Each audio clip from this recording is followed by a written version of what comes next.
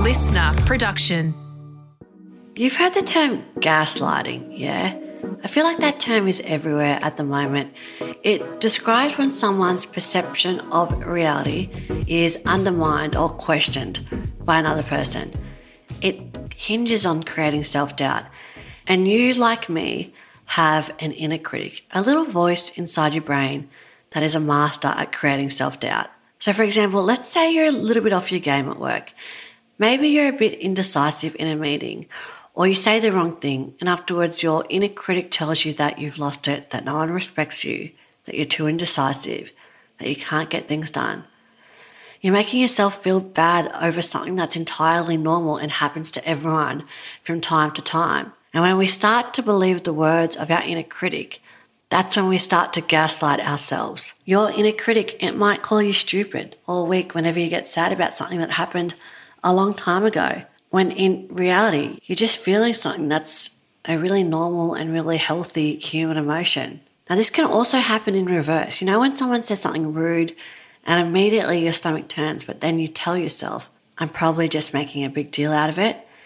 You've just gaslighted yourself. You've told yourself that your feelings are not valid. The crazy thing is that most of us don't realize that we do this constantly.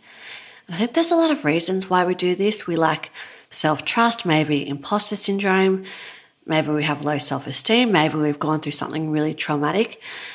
And the problem with self-gaslighting is that it's sneaky. It almost feels natural because we're so used to doing it ourselves.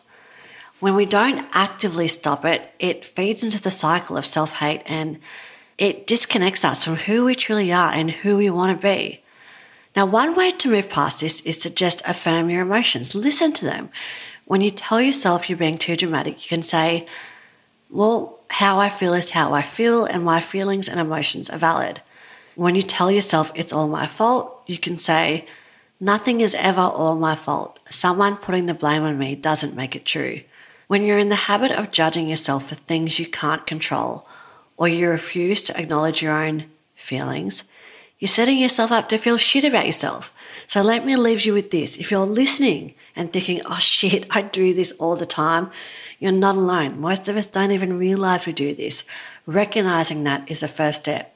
Remember that your feelings matter, your emotions matter, and you matter. So let me leave you with this. Next time you catch yourself listening to your inner critic, you don't have to ignore it. I know that's easier said than done. Just remember that your inner critic, it's not an impartial witness. It's totally biased. And if you want tips on shutting down your inner critic, head to terapy.com/inner critic. I've got some tips that I think will help. If you're loving this podcast, can you do me a solid and leave a review? It's the best way for people to be able to find this pod. Thanks for listening to Taria Pitt's Pep Talk. Follow to get new pep talks every day. Listener.